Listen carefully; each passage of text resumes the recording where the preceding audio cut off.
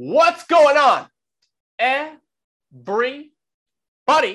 You've got the Cardboard Coaches here with your boy, Coach Co. I am the cartel. I am late, but I'm here. Sure is. We've got a jam-packed, fun episode today. There's going to be a lot of discussion, and we encourage you to participate in the discussion by jumping either in the comment section or, sharing this with another individual, because there are a lot of things on today's podcast that are up for debate. And it starts with perhaps something that I've seen downplayed, but could very well shake the foundation of what we know about a very popular rookie card. And that is the 86 Michael Jordan Fleer rookie card. Nat Turner posted a tweet on Friday, I believe it was, where he said that PSA will now start grading the 84-85 star Michael Jordan rookie, which a lot of people have already, even before this, considered to be his rookie card because it's his first appearance on a card. Now, Beckett typically was the only one to grade this card in the past. And from my understanding, has a lot to do with the amount of fakes that are circulating. So I find this move particularly interesting by PSA because, we've seen a lot of things kicked back in the last few weeks. Actually, there's a lot of things to unpack here. So let's talk about first, why would you start grading a card that you know has copious amounts of fakes out there? Well, so you've got people caught off guard by it, and then you've got people who are like, oh yeah, this makes sense. This makes sense given the people, makes sense given the importance, the weight of this card. I'm actually, while I'm enjoying a bit of, I'm having a variety of snacks here, Brendan, during the Cardboard Coaches podcast. I'm treating it like a brunch. I'm also learning myself a little bit. And it's funny because I was just coming into consciousness as a human being when the star cards were out there. I remember them. I remember seeing them at hobby shops. I was just too little, but I remember them vividly. I remember people collecting them, talking about them, and I remember the discussions about the fakes as well. These were cards that were distributed in sealed, like, plastic packages. The type that it's kind of like the Upper Deck promos that you get at your local hobby store. What I'm reading about is just how they were distributed. I don't know if they were distributed at arenas. Do you have any insight on this? Have you learned about this in terms of where these polybag cards were distributed? I don't know. I just know that Ken Golden went out of his way to remind us that they weren't available in packs that were, sold. So like you couldn't pack pull them. It was pretty standard practice to, like, when you got one, you got one. You know what I mean? So what I'm reading about was, they were distributed as team sets and otherwise, and there were some master distributors in the United States, in the Midwest and various southern states, distributed through sports card magazines at sporting events, including minor league baseball and hockey games. Imagine picking up some Gretzky cards and Jordan cards at the same event. It's crazy. And I do recall them being sold on the Home Shopping Network late night, or offered in various deals, via the Don West, Ken Golden sales. They had those cards. Yeah, that we touched upon last week. You got to wonder, were those the real cards? Because at some point, someone started making these cards. The Michael Jordan hype was already there. Someone was already starting to get on making these cards, and something about them made them easy to reproduce. You realize it was 1990 when Upper Deck started introducing the technology. 1989 that made it much more difficult and dissuaded people from even trying. With the hologram technology, with the type of cardboard stock. But something about these cards made them very easy to replicate. And PSA made that move, I don't know how long ago. I mean, did they ever grade a star card? I don't think so. So they made that move from their inception. Whereas Beckett felt it was A-okay for whatever reason. And then you see companies do that sometimes. You saw that HGA was so scared of repeating the errors that they made with key cards like a Wayne Gretzky rookie card, which I believe a lot of, I wouldn't say the average hockey card collector, but a lot of hockey card collectors could do a great job identifying a fake Gretzky, and they're not getting paid and they're not sitting in a room grading cards. So, I mean, and that was funny. That was HGA basically waving the white flag saying, we don't know what we're doing, because they were incompetent from the beginning. They were run by incompetent people. It's an incompetent company. I can only talk about it so much. We already know this at this point when it comes to hybrid grading approach. Now, hybrid grading approach was one of the companies that talked a lot of ish about having technology, patented technology that they never really fully explained. Or showed us. That wasn't able to identify a fake Wayne Gretzky rookie card. To this day, people still quote the AI grading software in my comment section, and I'm like, yeah. What? Like, at what point do we just quite a legacy? Like, do we just think that AI was like someone scanning a card and putting that? Like, I mean, it is, I guess, artificial intelligence if you put it on a computer, right? Like, I don't know. Scanned it. You know, I don't know. I can email it to you as a JPEG. Right. So why do you start grading these cards? Why do you? Why? To make money in a hot market. But what I was trying to get at is PSA now has Genamint. We were never really notified at what point they started using it. People talk about it as if they are using it right now. My understanding was the main point there was to catalog a card so it's not repeatedly being sent in and getting different grades. But we know through many, many Instagram feeds, what's the most popular one, Brendan, is the Cracked Chronicles. Yeah. That it's happening all the time.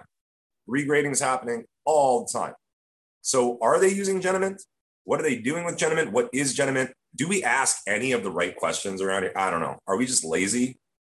People are getting cards kicked back that are packed fresh, man. Like, is it that in 2-3 days we forget what's going on? It's I can't imagine the amount of cards that are going to get kicked back from this.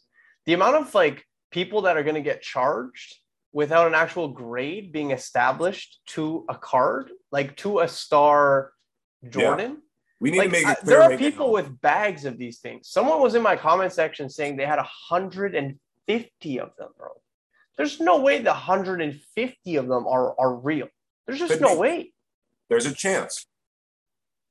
Because remember, they made a lot of these cards. Okay, but even if they are real, what's to say that they don't kick them back just because it's too close? Do you know what I mean? Right. Like, who's to say someone's dad wasn't friends with someone else's dad who picked up the box that was going to be distributed at a local minor league game and just shoved it in his garage? They found it. Now the next step is you're saying, are they going to identify those as being real? That's how do they even know? How do they know what a real one is? I mean, even the Beckett ones, you know, like apparently some of them are fake that are slabbed. You know what I mean? So like, where's your starting point here? Right. Do you know what I mean? Yeah. I'm reading that Beckett began grading them in 2008, 14 years ago. And hobbyists are now accepting the legitimacy and historicity. Is that a word? I'm on Wikipedia. Is historicity a word? The legitimacy and historicity. If historicity is a word, I'm taking off with that. But wow, that's new to me.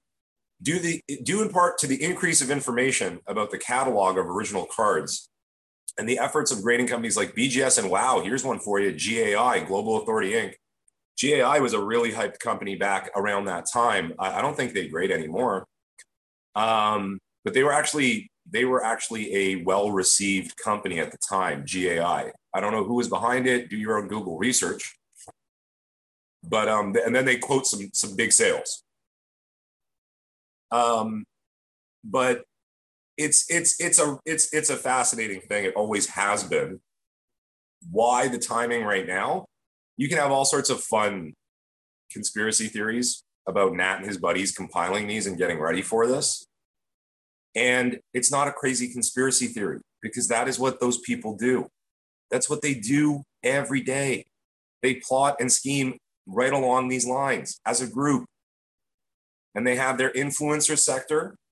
They have their industry sector. You know, that you got people on the ground and you got people in the boardroom coming up with these schemes. That's real. I'm not saying this one in particular. I mean, well, the minute a PSA 10 Star Jordan drops, I'd be very curious to see what it sells for, bro. Like, especially because one of the most recent Jordan sales was like 200,000 for a PSA 10 Fleer. Right. And that's down considerably from its $750,000 all-time high. So what happens to the Fleer? And who was it? Was it Gary Vee saying that it would hit $1 million? Million. Yeah. And was it Mealy Pops who said the Charizard would hit $1 million? We have a lot of prognosticators who suck at what they do in this hobby, quote unquote. The thing is, though, if you make a call like that, I mean, you could just wait like 3 decades and then be like, yo, even though $1 million isn't what $1 million was today, you know, gas these days is now $47 a liter, but it is $1 million card now. You know, Yep. It'll be interesting to see what happens to the Fleer card. Yes. Which is so iconic. It is almost symbolic of the hobby. When I owned one, spent a lot of time staring at it. It's a little piece of history. And then what happens, how the star card is embraced. I wouldn't mind doing some digging. Are there other rookie cards that are affected by this? Are there other extended rookie cards in the star set of players that debuted in the 86 Fleer set? There probably are. I haven't done enough research. For some reason, I want to say Charles Barkley. I could be completely wrong, though. I know that I saw someone post a ton of Charles Barkley, and I was like, what is the relevance here? Deal. Barkley's a big name. That's a big deal. Yeah, I'm going to have to double check that and then drop that in the comment section. But I want to say yes. It's just the whole thing was really, it felt like it was out of left field. And as you mentioned, I'm sure it's not. But to have something like this so tumultuous during a time in which like people are stepping away from the hobby, I think is actually super ironic, because now all of a sudden people who might have been ready to dip might have, you know, 3 or 4 of these star Michael Jordans in their basement or in their old shoe boxes. And now all over again, people are digging up old cards. They're rummaging through old sets. They're sending stuff in for grading. I know that, I mean, I've talked to a lot of people who have definitely kind of tapered back on sending the grading specifically to PSA. And now all of a sudden, I think that changes. And now with the new value level submissions, man, $30 to send in a star Jordan. How many star Jordans are going to be sent in, bro? Like, I wouldn't be surprised. I mean, and I don't know what the distribution was like we mentioned, but like, would it be crazy to think that 30,000 star Jordans get sent in over the course of the next, 8 months? All of a sudden, you know, like it's, and now you've created a brand new market, and you've created some tension, which is going to result in a passionate collector on one side and a passionate collector on the other, usually dependent on what that person owns, ironically enough. You know what I mean? Like, yeah. And now all of a sudden, like it's relevant again, right? And not to say that sports cards, whatever, are not relevant, but I think it becomes more relevant. It becomes there's now we're talking about, you know, a new section of the hobby that we weren't talking about before. Yeah. And perhaps that's to not discuss some other stuff. Who knows? Yeah. I'm also reading here, you know, talking about Global Authenticated is probably going to be interesting for a later podcast. I'm going to do some reading up because I never bothered to follow up what happened with this company. You probably don't recall them. They were around briefly, but they were around, like I mentioned, they were taken pretty seriously. And I'm reading about how, so one of the big things GAI popularized at the time was grading packs. They were kind of ahead of PSA in terms of people's willingness to go and do that sort of thing. And apparently they graded the 84-85 team set itself in the poly bag. So they put them in a slab. And back in 2017, there were a couple of sales at GAI 9, and they were on a 0.5 scale as well, like Beckett. Yeah. Went for 52,000. Really? And an 8.5 went for 39,000. And this was back in 2017. Yeah, I mean, those are big sales. So those were, so it was popular, and it was in the hobby conscious, right? To be looking for the star rookie cards. I don't know if I just disappeared there or what. No, you're right. This is leading me to take a look at whatever happened at GAI. It's so funny. I mean, people talk about these new grading companies that we've experienced over the last few years, but this has been going on for a long time. GAI, the final authority. I mean, we've seen this whole routine. It's just that there's so many more eyes on it now at this point. But yeah, someone is standing to make a lot of money potentially when this is all said and done. I mean, 100% PSA, and it's just a matter of who else. It muddies the waters a little bit for sure. It has people talking about the 51 and 52 mantle. That's already been done to death. I mean, it's been done to death. The 51 Bowman is a rookie, but the 52 Topps is the preferred card because it's the Mona Lisa. It looks beautiful. Yeah. I think the 51 Bowman looks beautiful too. Me too. Yeah. But okay, we get it. There's a whole story about a ton of them sinking to the bottom of the sea. There's a whole thing. And that, I like that because that is getting past, it's letting a little bit of human emotion get involved beyond just the hard, this is the rookie card and this is this, and you got to go. This came out first. And it was selected naturally by hobbyists and by investors. It was selected naturally. We've talked about the Kobe drifting from the finest to the chrome. Yeah. In terms of preference. Okay. I think that's great. I can't think of any, I can't imagine. I mean, you never know what might happen, but like in hockey, no one's going to start preferring platinum autographs over Future Watch or anything like that. No. We don't think anything like that's going to happen. We're pretty set in our ways. Imagine like a young gun going over to like O-Pee-Chee, just like a straight up like regular O-Pee-Chee. Like an O-Pee-Chee marquee rookies. Yeah. Suddenly becomes really popular. Hey, who's to say? I mean, you never know. But that's also, I mean, that's a company establishing, Young Guns. They're establishing the line. They're establishing the brand. Back before this was going on, I mean, you want to talk about, now we've got young people, I call them young people, asking about XRCs, which have been in Beckett for decades. Yeah. Extended rookie cards are those rookie cards. Is a Roger Clemens rookie card the 1985 Topps card or the 1984 Fleer update? Most people go for the Fleer update. Yeah. And that's the extended rookie card. And the reason why it's extended rookie card is it was released late season directly through distributors, directly through hobby shops. You're not opening packs to get that Clemens. It's in that set. They make a certain amount. I mean, I always thought that was an early version of a hobby. I mean, I don't know. It's not nefarious, but it was like a hobby. It was a bit not a scam, but it was a really easy way for everybody to make some money. Yeah. Clear, the distributor, they sell out, and they always had them. Like the shops always had them, but the price would just always go up. And Beckett would hype it. By the way, let's not forget Beckett Magazine itself was the source of quote unquote pumps and dumps and hype and false hype. That was the magazine of the hobby. We read that, and if they said, get this right now, we wanted to get that right now. They had their top 10 hot list, and that was the Bible. And then you run over and you're like, well, because hey, that's what comps were, right? Like that's right. You run over to grab your set of 84 Fleer Update. And they're like, oh, we're almost sold out. It was $250 last week. It's $300. And these are numbers back in the 80s. Yeah. That's significant. So I never owned an 84 Fleer Up. I had to be happy with my 85 Tops. And by the way, I was very happy with it.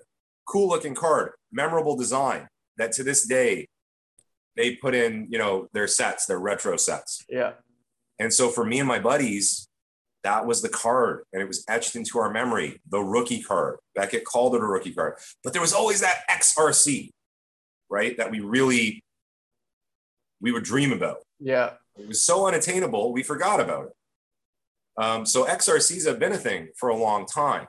But the mantle teaches us there's not this rigid rule where it has to be the first card that was released, right? So it definitely makes things interesting. I mean, as well for the mantle, you talked about the Kobe and how that shifted, and like, you just never know. Like, you know what I mean? Like, obviously there's a ton of money that's put into the mantle and a ton of money that's put into the Jordan.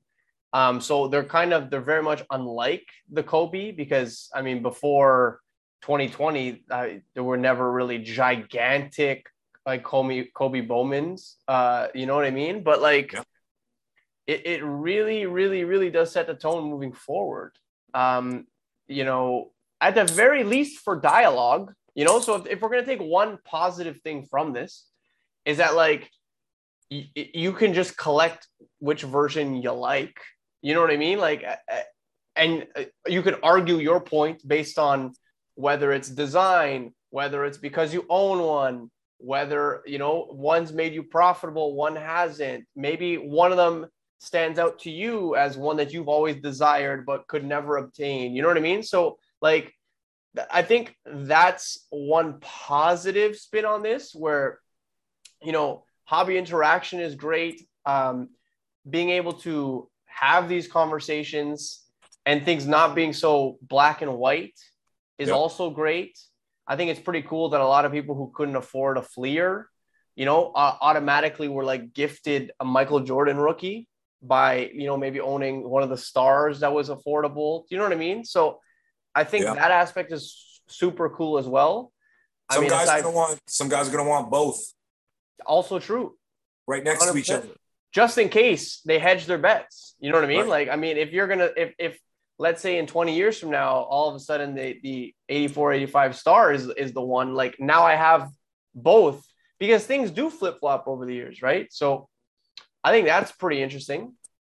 I find another point, or I don't find, but another instance that I think we should talk about that happened over this weekend is the fact that, and it's going to also create a little bit of conversation, is the fact that Logan Paul signed with the WWE.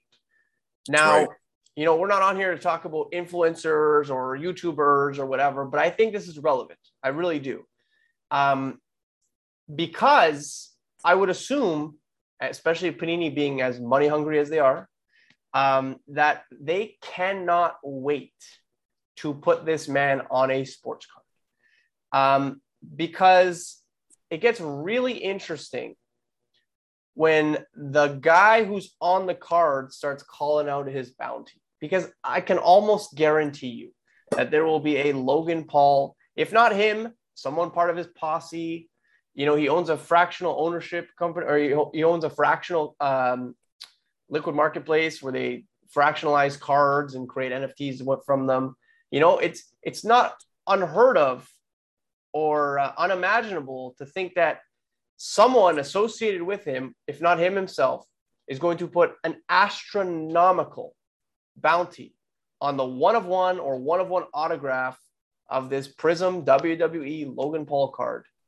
And again, I mean, we're talking about something that might shake the complexion of the hobby, and obviously there are going to be people who don't pay attention to it, much like the triple logo man LeBron James, but it's also going to create a ton of hype for a product, for a moment in time.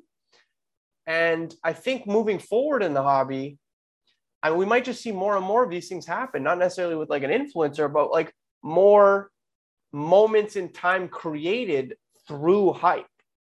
You know, like we had that boom in 2020, right? Where like it's like the pandemic boom that everyone will associate with. Then we had like the logo man hype. And like I feel like now it's just going to be segmented based on whatever flavor of the month, and perfect storm happens with you know your local influencer or person with a big media presence. Yeah, you blew my mind when you connected the dots with the WWE signing and then how that would affect Panini cards. I also had a weird thought in the back of my mind, given the people that Logan Paul knows. When you think about exclusivity and companies that sign people for exclusivity, you got to wonder, is there a direct correlation if Panini has the WWE license? Is there an automatic correlation across contracts, or can Logan Paul hook up with Fanatics ahead of time and cut Panini out of it? This is just a thought I had. I don't know. I'm kind of sidetracking here. I mean, that's interesting. I think that's interesting because you got to think like Panini would be like, oh, this is fantastic. This is a great way to spend our in between time. Whereas Fanatics is drooling and they want a piece of that, but they have to wait, right? Still a couple more years, 3 more years. Yeah, 2026, if I'm not mistaken. I thought it was 2025. Could be wrong. But yeah, that's absolutely, man. The Paul brothers. I got to say this though, is the steam not running out a little bit on the Paul brothers? Jake Paul's last boxing match was not very well received. The second match with Woodley did not go well sales wise. But you're talking about a guy who has like, let's say between 15 and 30 million people at his disposal. I forget about the social media stuff. I know there's a podcast now, but again, in this landscape of podcasts, I don't think they're doing that great. There are so many celebrities doing quality podcasts now. But he's had that podcast forever, though. Like, do you know what I mean? I feel like the ones that have been put up on YouTube recently. Impulsive has been around for a long time. It has? I thought maybe they upgraded or something. Well over 100 episodes. But I feel like it's probably not like a top 5 or top 10 podcast, but nonetheless. But like he has a YouTube channel with like 15 million people. He's got an Instagram with like 4 million people. You know what I mean? So yeah, like he's also working with KSI and like he's got another like 30 million. So like we're talking about, and again, this might be good for the sports card market to get exposure to like everyday people. What I think about is that Ja Morant, the one with Young Dolph. Okay, this card went from like $3. It was like $10 or $15. It was a card that you could find in a dollar bin at a show maybe 6 months ago. And someone tweeted about it. Someone with like, I think it was 80,000 followers. Really nothing huge. Tweeted about it. Said this card is iconic, beautiful card, Young Dolph in the background. They tweeted about it to everyday people. And that card shot up raw value to like $300. Right now, imagine that on drugs. That card had like 2 separate waves of hype. Runs, but the most recent one was because of that tweet. And I mean, just imagine that on steroids. Like everyone knows who he is, right? So like random people, if he says like, "Oh, this is the hottest thing to buy," I'm on a sports card, hypes that shit up. Yeah, I mean, we saw the NFT wave, right? Like people love gravitating towards new hype shit, and it's so easy to hype himself up, you know. And you know what people should be aware of is the entry point that the WWE has become now. Yes. The same week they signed Logan Paul, they signed Valerie Loredo, who has a huge online following. I don't know if you've heard of her. I have heard of her because of her MMA experience. So she's had 3 or 4 fights for Bellator MMA. She's a huge social media darling. 50% of her page is training and 50% of her page is her big old butt, which she loves showing off. Gratuitously, fortuitously, ginormously. And she has capitalized by signing with the WWE. which, by the way, a lot of people see that as an easier way out rather than training for MMA. Yeah. But let me tell you something. They are going to be throwing their bodies around, both Logan Paul and Valerie Loureda. They will probably be on limited schedules, more so Logan Paul. But when you're not on a limited schedule, you are doing damaging things to your body. Make no mistake about it. It may not be the same danger initially as like an MMA fight, but it is some serious wear and tear. Logan Paul himself looked good in his debut at WrestleMania. A little stiff, but that's how it is. Yeah. Valerie Loureda, I don't know how it's going to turn out. I don't know how she's going to take to it. The ultimate example of someone taking to wrestling out of nowhere is Kurt Angle. Yes. He just took right to it, former Olympic wrestler. They have Gable Steveson, who has a bit of a checkered history, but they put some money into him. It's an entry point for pop culture and social media people. And that means they're going to have cards. And yeah, like, I don't know why I never thought of that. When you started talking to me with the Logan Paul stuff, I realized there's a ton of people out there who want to buy cards of Valerie Loureda. They want to buy all sorts of merchandise. She will now have Prism color parallels and autographs. One of ones and golds. Yes, and WWE shrewd like that. They've had, what the hell, Bad Bunny. Yeah. They've had him out on WrestleMania.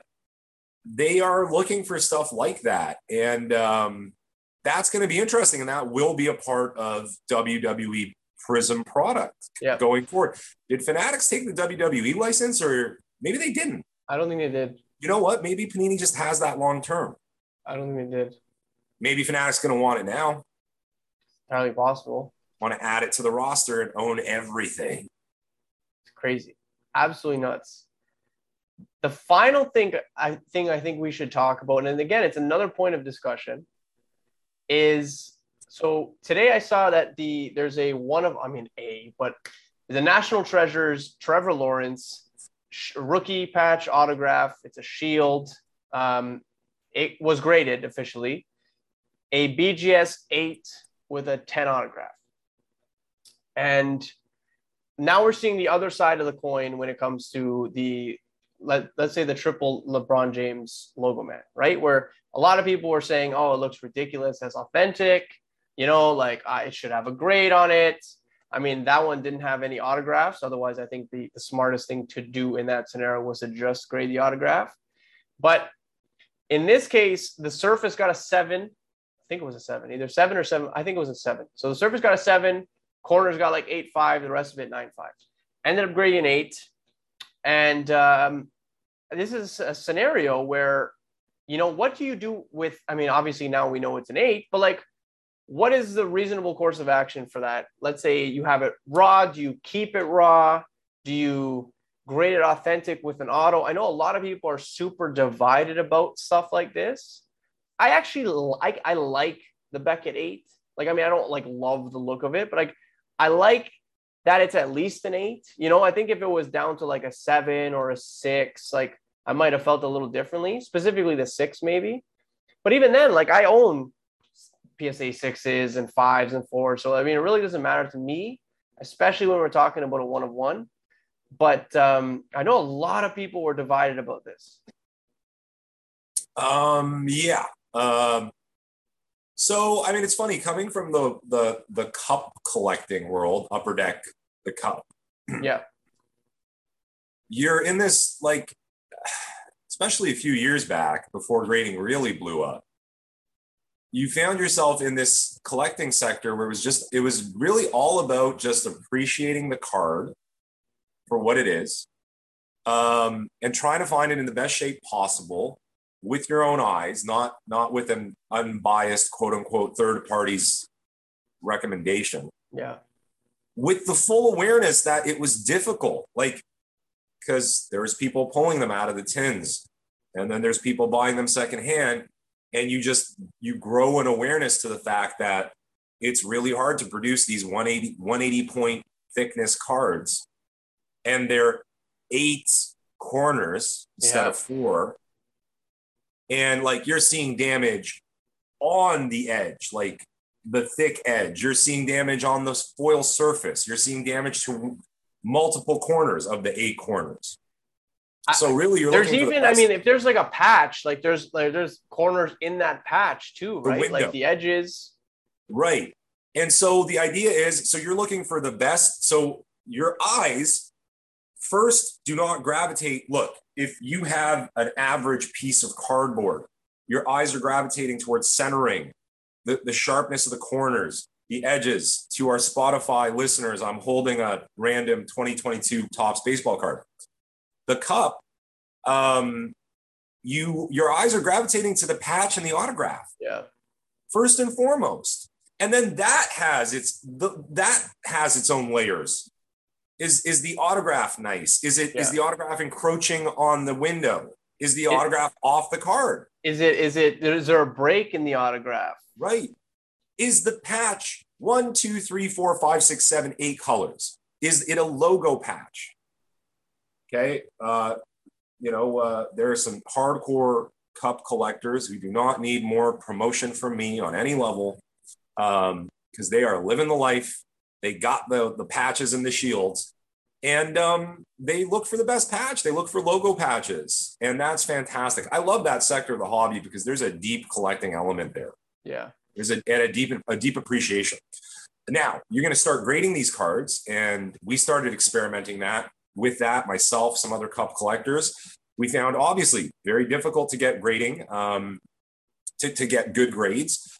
Inconsistencies. I told you the story of the John Tavares that bumped multiple grades. That was very disheartening, because then you learn not only is it difficult to get a high grade, but then you learn it's also who you know and how you play your cards. And unfortunately, that's a thing now in the industry. I'm sure you saw my story yesterday as I was following up on the excellent commentary of Lamim James, who, by the way, anyone on Instagram, you got to follow Lamim James. If you don't get the joke or you don't understand something, ask questions, learn about it. This guy has the smartest, funniest, and most incisive takes when it comes to, for example, what we started today with the star cards. And he had a scene from Scarface where they're counting the money. Yeah. And that's Nat Turner preparing for what's coming in. Yeah. Right. And like I said, people know people, there are connections. Sometimes a card is graded questionably and you hold it in your hand, you ask the question, I know the answer. So a lot of times in the cup collecting world, it's like, you don't need to grade it. The card is still going to be in demand. The card will carry its weight based on the patch and the autograph, etc. Yeah. A 1-of-1 Trevor Lawrence is going to carry its weight based on being a 1-of-1. There are plenty of people who wouldn't mind just slapping that into the venerable one touch. Yeah. It looks so good in a one touch. I like these young kids who when they're watching a break and you hit any card that's worth over $20, like, why don't you put that in a one touch? And you know what? One touches are like $10 now. Yeah. They are. They literally are. So expensive, and they scratch easily. The one touch is no magic. By the way, don't ship in a one touch.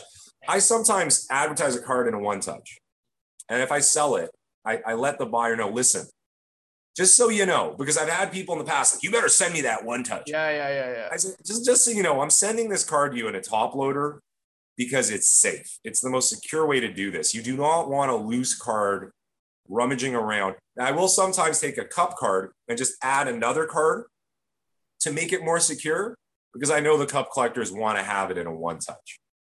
But otherwise, no, you should get your regular piece of cardboard in a top loader. That's the best way to ship it. I've also had people just pop off in my comment section about shipping in mags, bro. And I'm like, man, I think it's pretty standard. Have you ever held a card in a mag? You move it around a little bit, it rattles around. Guess what you don't want to do? Ship it like that, you know? You do not ship in a mag. I don't know. It's just me though, right? Like, and it's just, I don't know. It's very simple, I think. Yes. So 1-of-1, Trevor Lawrence. Okay, this is the argument. This is the conversation. I'm open to the conversation. I'm very open-minded about it. I don't have hardcore opinions, and I'm willing to hear everyone out. So if someone's getting passionate or intense or rude about this, go fuck yourself. Relax. Yeah, I agree. You need to relax right now. This whole and I'm assuming, Brendan, we're gonna go from the concept of grading a 1-of-1 to the whole concept of PSA authentic, etc. We'll get there. Yeah. But if you're having this conversation, relax. you really need to relax. Also, it's not your card. You know what I mean? But like, Yeah. so you don't even need to get that worked up about it. Chances are, if you are getting super worked up about it, you'll never own it anyway. You know what I mean? So like, but the people getting so super worked up about it. The problem is, and again, maybe the cardboard coaches are part of the problem, because we talk so much about real issues that people make everything an issue. So they think if there's something, a scheme going on, if someone has a 1-of-1 like the logo man that doesn't get a grade on it. I understand. Man, you know me, I want to hate everyone involved in that logo man scenario, except for the guys that got it in the break. I don't know. Although I can also hate them because they're the type of person that hangs out with the backyard breakers. Yeah. So I can have strong opinions about every person along that line. For sure. And believe me, I want to shit all over them. But then it'd be a really long life. No one would listen, you know. But I'm not going to shit on them. I'm going to stop myself. Yeah. And Of course. Put myself in their position and say, I probably would have done the same thing. Yeah. I would have looked at that card. It's got a messed up window. Why distract from what it is by putting a grade on it? You just buy the card, you know? And the whole conversation will be about it being a PSA 6. Yeah. Come on. I agree with you. I agree with you. To me, it's logical. Yeah. I have sent in my first submission where I'm not going to get a grade on the cardboard.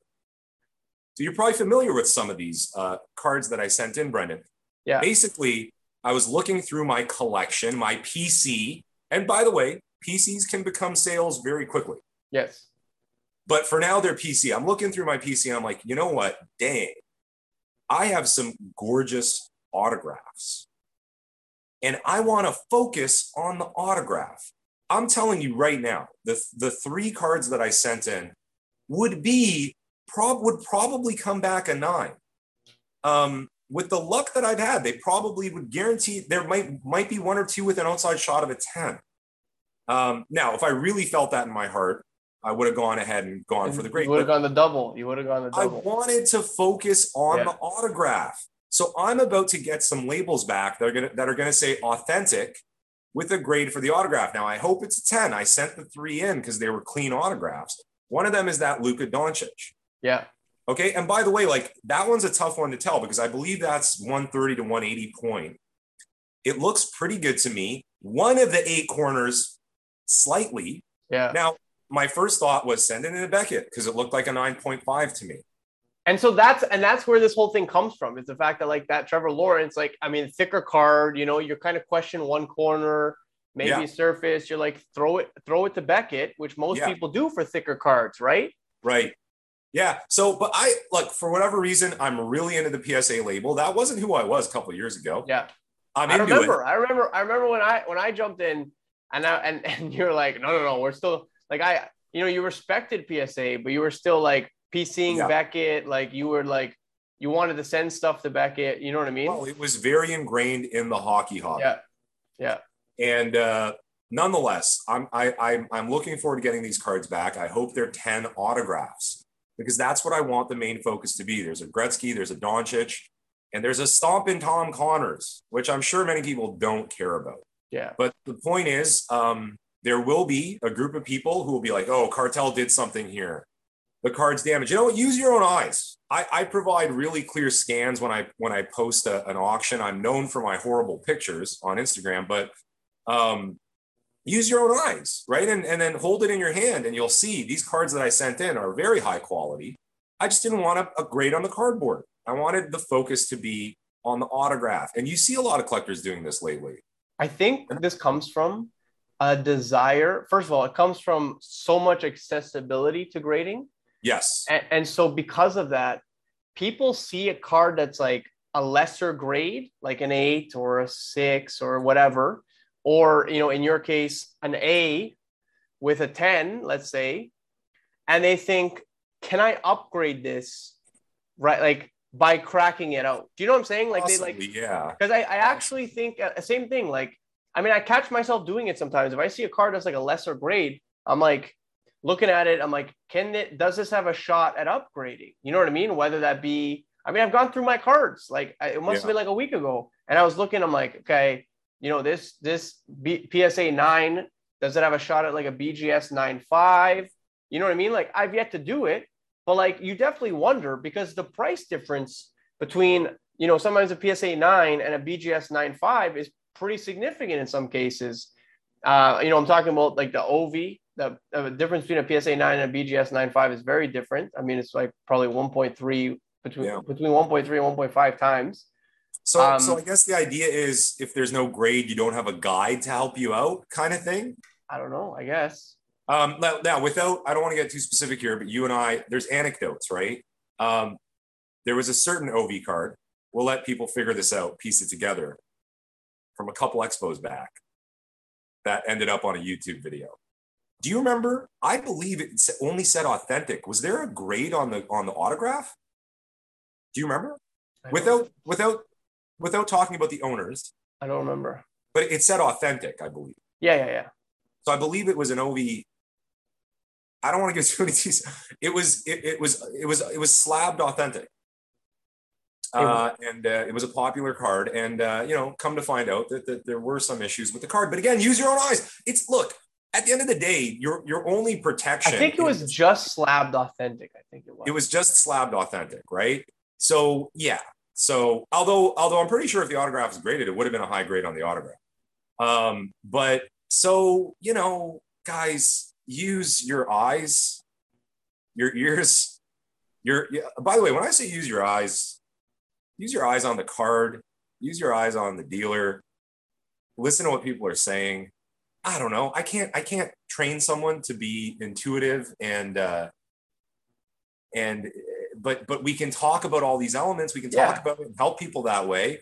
You know, even if a card's a PSA 10, correct me if I'm wrong, and I hope you answer positively here. You're still going to look at it, right, Brendan? You're still going to look at the card. Even though PSA has deemed it a gem mint 10. Yeah. You're still going to look at it. I've looked at a McDavid BGS 9.5 and said, no, thanks. Looks like crud. Yeah. And that wasn't just because you thought about cracking it out. Yeah, no, that was just literally, I'm looking at crud. Why is it? I don't care what slab. I don't care if it's a gold label or purple. Yeah. I don't want it. Yeah. You can have it. You figure it out. Yeah. That's a thing.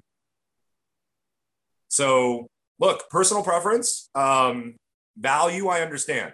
Value, right? What would my Doncic value be with a 8 or a 9 versus no grade, but the autograph's a 10, I hope. Will it still be desirable? Yes. It's probably more desirable. I would argue more desirable with an authentic. What does the visual of that slab do? I would argue it's more desirable as an authentic with the 10. I don't know if that's, and it's just because there's nothing else on there that's like lower than the 10. And this isn't from me, but this is like the PSA 10 simping at its finest, right? Like there's a real big difference between a 9.5 and a 10. There isn't, but you know, it's that whole number, you know, that like perfect 10. And that's all that's represented on that slab. I'm not going to lie. That's a part of it I didn't touch on yet, is the visual. There's a 10 on the card. There's no 9 or an 8. And there's nothing else on it. Yeah. Pretty nice. Now, I'm not doing that to deceive anyone. Signed and slabbed, our buddy Dave with the hair, as I call him. He has a nice little guide on his feed, right? About the card grade and authentication and the autograph grade and authentication. People have been confused. I personally think you'd be a dum-dum. But let's say you are a dum-dum and you didn't figure it out and you get mad. Well, go to Signed and Slabbed's feed and figure it out. Maybe do some Googling. Get on the Tiki Talk. I don't know. Yeah, I guess so. And figure it out. Edumacation at its finest. Yes. So I hope you enjoyed today's episode. We talked about a lot of controversial things. If not controversial, at the very least, thought-provoking things. And that's ultimately what we want to do. We want to encourage discussion. Again, let's discuss. Doesn't have to be just here. It can be with your friends. It could be with the rest of the hobby. You know, this is what keeps the hobby being so entertaining. This is what keeps the hobby inclusive. These ideas where we're able to share feelings and hopefully have open dialogue. And that's what it's all about, in my opinion. Tell us what you think. Star card or Fleer card, to grade on the label or not to grade on the label? Lareda's left butt cheek or right butt cheek? These are the questions we're asking. We want to hear from the people. Love it. Because we're for the people. Always. Is that what Backyard Break says? We're for the people, or I wouldn't even we'll take our shirts off if enough people get involved. I wouldn't even pretend to know. Team, I hope you have a wonderful rest of the day. Cardboard coaches are out of here. Peace.